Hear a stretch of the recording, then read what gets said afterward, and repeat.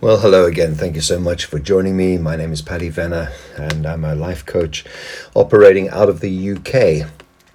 And I encourage you to listen to my podcast. I like to tackle varying range of subjects, and sometimes they will be a little bit controversial and sometimes thought-provoking. Hopefully, always helpful, though. And what I wanted to talk about today is really the thing that has been trending, has been so much on people's minds, certainly over the last while during the COVID-19 crisis. And it's almost like a parallel crisis, a crisis within a crisis, if you would. And that is the Black Lives Matter. Now, Black Lives Matter, hashtag BLM, hashtag Black Lives Matter, whatever you want to call it, it is very often met by people saying, well, all lives matter.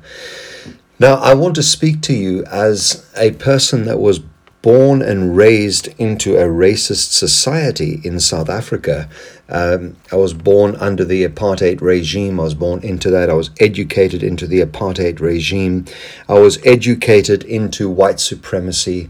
I was educated into believing that I was superior. Our jokes in the playground and in the locker rooms at school were very often highly racist. And when I look back now, I shudder with shame to think of some of the terminology that I would use myself, even as a person that claimed to be a Christian. I would say I let myself down quite dramatically, as well as my fellow citizens who were under the cosh of oppression continuously in South Africa. But you see, the thing that was different then was that it wasn't just a mindset of racism. It was completely institutional racism. It was systemic racism, but to the highest degree, to the extent that racism was legal. It was in the law. It was written into the administration, into the law, that it was perfectly acceptable to be racist. And in fact, people that sort of balked against that and railed against racism and protested against racism were very often put in prison and seen as it was seen as an act of treason.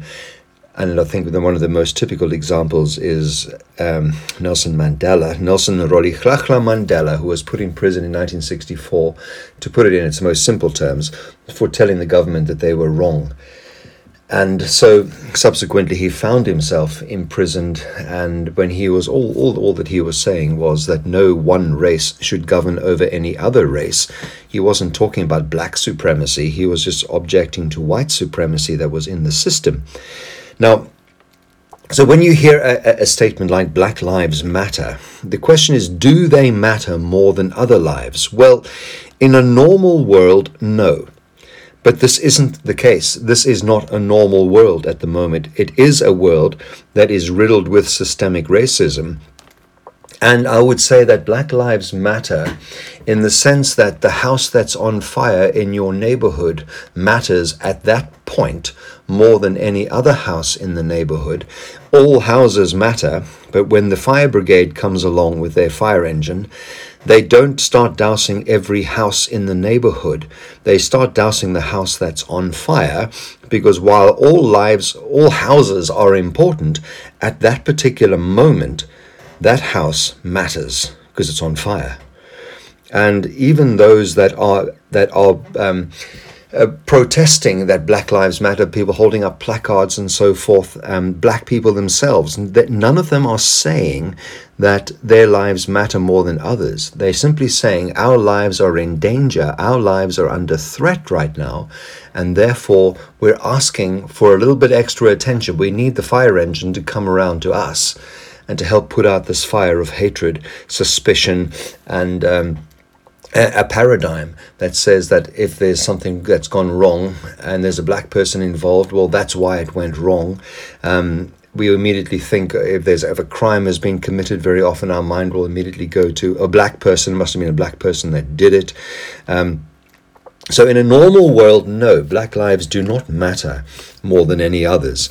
But we don't live in that particular society right now. There is a house that is on fire, and it needs attention.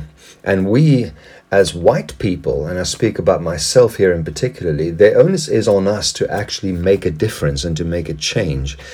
Systemic racism is something that is ingrained in our thinking.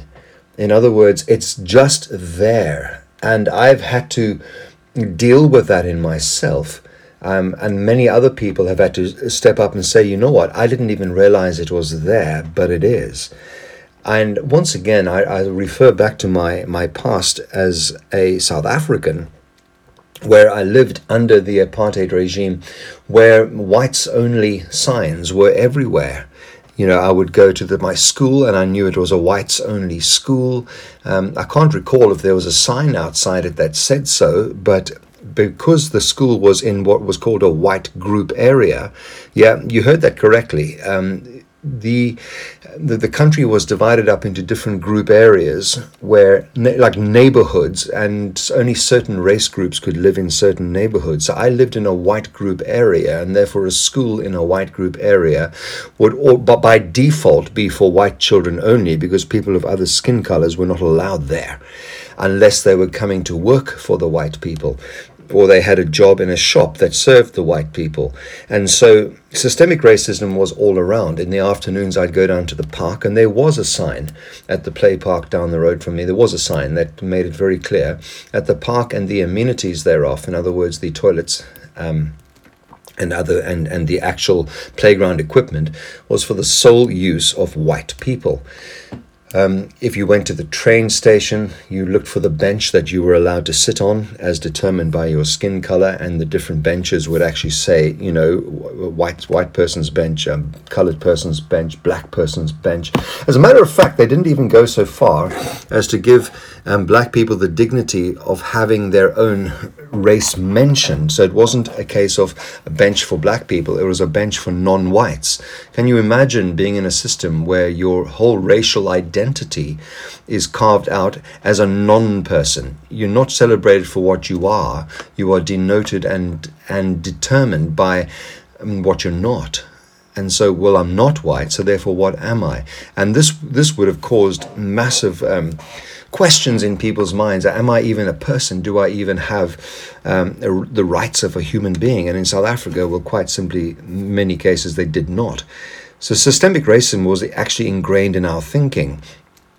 And when the train arrived at the train station, you had to check the signs on the coach. There were usually 8 coaches, and if I remember correctly, the front 4 or 5 were whites only. And everybody else was in the ones at the back of the train, and all the whites coaches were first class, and all the blacks coaches were third class. I don't know what happened to second class, but we had nice soft seats in the first class, and in the third class there was metal seats. Apparently, I never went in there, and mainly standing room, and absolutely jam packed because the education system was such that black people very often did not get jobs that could afford for them to buy cars, and therefore they relied very heavily on the public transport, and the public transport system was completely racially segregated. And so systemic racism is when it's ingrained in who you are. And I've come to realize that very often that system, or that way of thinking, very much still exists. And when I go back on trips to South Africa, very often in conversations with older generation people, even people of the same generation as myself, you hear in their conversation how the systemic racism is just there, where there's an automatic assumption that because a person has a black skin, that they're not going to be as good at the job, or are more likely to be the cause of the problem than a white person. We had an incident where I remember one of the members of my family was taunted by a driver in the car behind them. That driver hooted at this member of my family and sort of gave them the middle finger out of the window. And when I related this story to some folk in South Africa, the first question that we were asked was that person white? And I looked at them and I said, who cares? The fact is, they showed the middle finger to my son, and that's not okay. Their skin color doesn't come into it. And the person retorted, yeah, well, you must remember there's a difference in the education levels. I said, well, no, there actually isn't. Everybody has access now to exactly the same education levels. And what does matter is the condition of the person's heart that actually showed the middle finger. And by the way, it was a white person. And so That is a systemic racism where it's almost assumed that the person doing wrong is going to be a person of a darker skin color than oneself. So apartheid still very much exists in the thinking. I'll often talk to people from South Africa and they will denote people once again by their race, but that's how we were raised, you see. So they will say things like, oh, today I had a conversation with a black man, and I'll stop them and I say, you had a conversation with a man. Yeah, but he was black. Yes, but he was a man. And you conversed with him on the basis of what he knew because you were having a conversation about a common subject. And his skin color didn't come into the conversation at any point. So why do you have to relate it to me as if it was something quite spectacular that you actually were able to have a conversation with a coherent person of another skin color? You see systemic racism there again. I know there's a retirement village where some of the residents of the retirement village in South Africa will actually refer to the staff by their skin color. Or some of the black staff came in today, or one of the colored staff, or one of the mixed race staff actually had a conversation with me. And I'm saying to them, you mean the staff? We don't have to denote people by their skin color. And when we feel that we have to do that, there's an issue and there's a problem, and there's something that I've had to address in my own thinking when it comes to that sort of thing. Racism that is ingrained is that'll manifest itself, for instance, if you're walking down the street alone and you're a white person and a black person is walking towards you in the other direction. Do you have an immediate flash of fear of what might happen? Is this person going to attack me, mug me, rob me? Is something bad going to happen? Should I cross over the road at this point? When in fact you're just as likely to get mugged by the person of any skin color. And why do we automatically assume that because the person is black that something bad is about to happen? When you take your child to school and you see that your child's teacher is black, is there for a split second a thinking that your child's not going to get the education that they should be getting? Is this going to be okay? Is my child going to understand this person? Listen, if the person couldn't speak in the language of that school, then they wouldn't have been employed.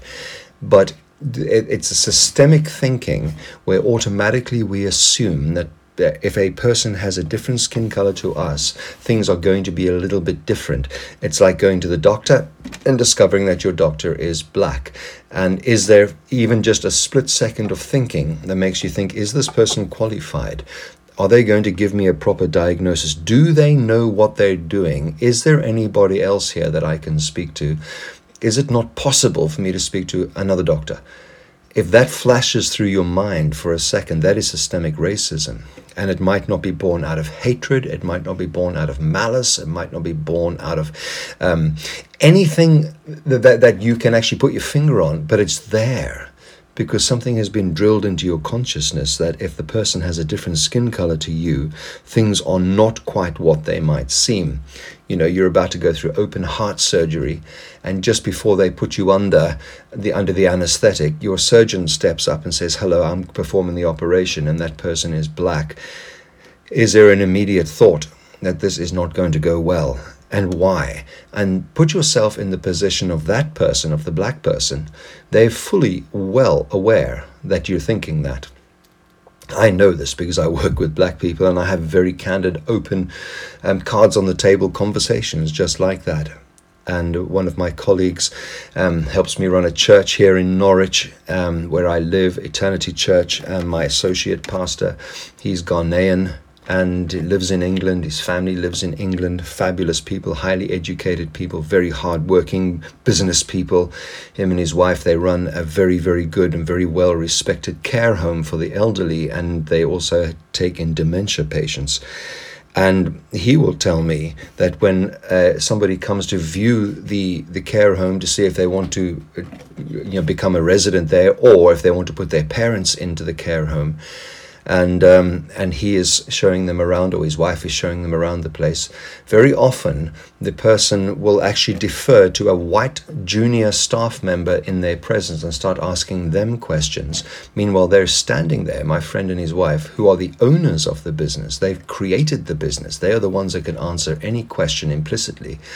And they don't get asked the question. A junior nurse or somebody on the cooking staff might get asked a question about the running of the place, because there's an automatic assumption assumption that because these people are black, they don't really know what they're doing.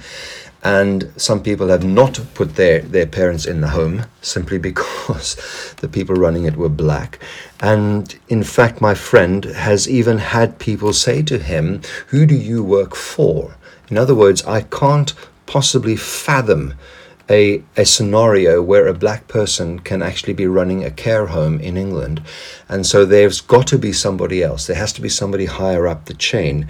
That is systemic racism, and that is incredibly hurtful. And can you imagine the frustration of a black person who's educated, they've got everything that they need to be able to run their profession to the highest ability and with great acumen, only to be continuously doubted on every step of the way.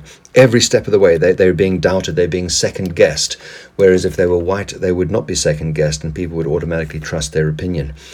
I remember public speaker Paul Scanlon a little while ago in the UK. He was saying that it's as if white people have got an invisible bag of tools that they're born with. It's on their back, and an invisible supply of tools that they can use for anything just to get through life.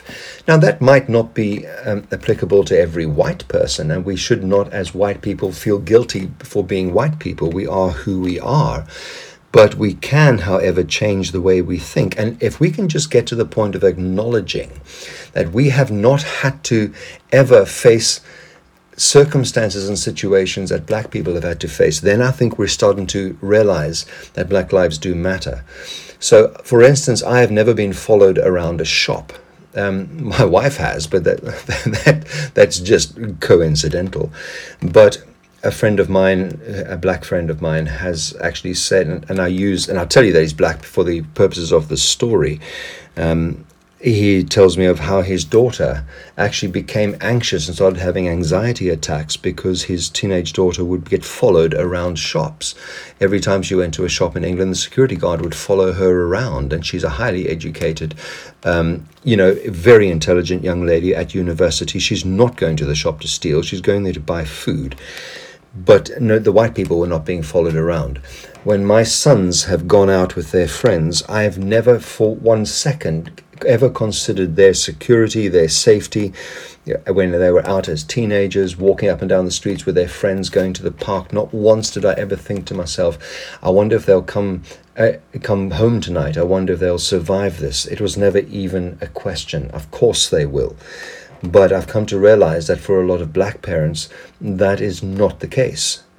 Especially in America, where we see a lot of racial profiling. We certainly do see it here in the UK, where more black people will be pulled aside for search and for stop and search. I know you said strip and search, good heavens no, stop and search. That sort of thing. More black drivers are pulled over in cars. We've had situations even recently where prominent black members of society who have afforded themselves a nice car have been pulled over by the police because it was assumed that they'd got that car through some underhand means because they couldn't possibly have earned it by themselves. And so it's that undercurrent that we as white people will never fully understand. I was reading an American article, where they were saying that some black people, when they apply for jobs, actually adopt a white name. Because if your name is Hispanic or your name is clearly African American, you will probably not get called for an interview.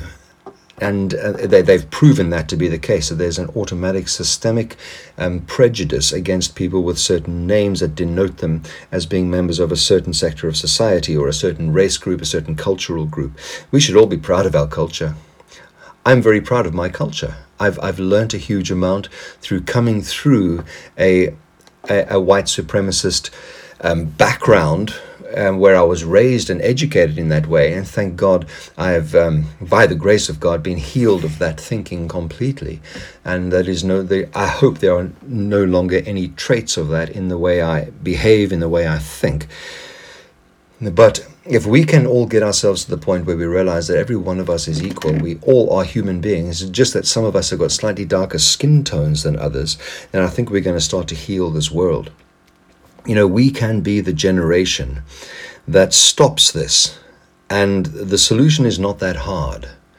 The solution It's a practical solution. It's actually a biblical solution as well, that says we should esteem every person as higher than ourselves. The person that you think of the least, or that you think the least of, should be the person that we esteem the most, because every person is on their life's journey. Every person is where they are for a reason. Every person is in the situation that they're in right now for a reason. I have visited prisoners, and every prisoner sitting in that prison cell is there for a reason. Something has happened in their earlier years that has made their choices possible, that made the bad choices that they made easier to make. Every person is on life's journey. Every person is wanting to get somewhere, is wanting to achieve something. And if we esteem other people as higher than ourselves, it actually changes the way we behave, because where your thoughts go, your body will follow. So if we can change our thinking towards one another, our actions will change as well. Black lives do matter. Yes, all lives do matter, but right now there's a house that's on fire. Black lives need to be acknowledged as being as valuable as any other life. It's having a genuine desire for the well-being of another person and to try to see the world through their eyes.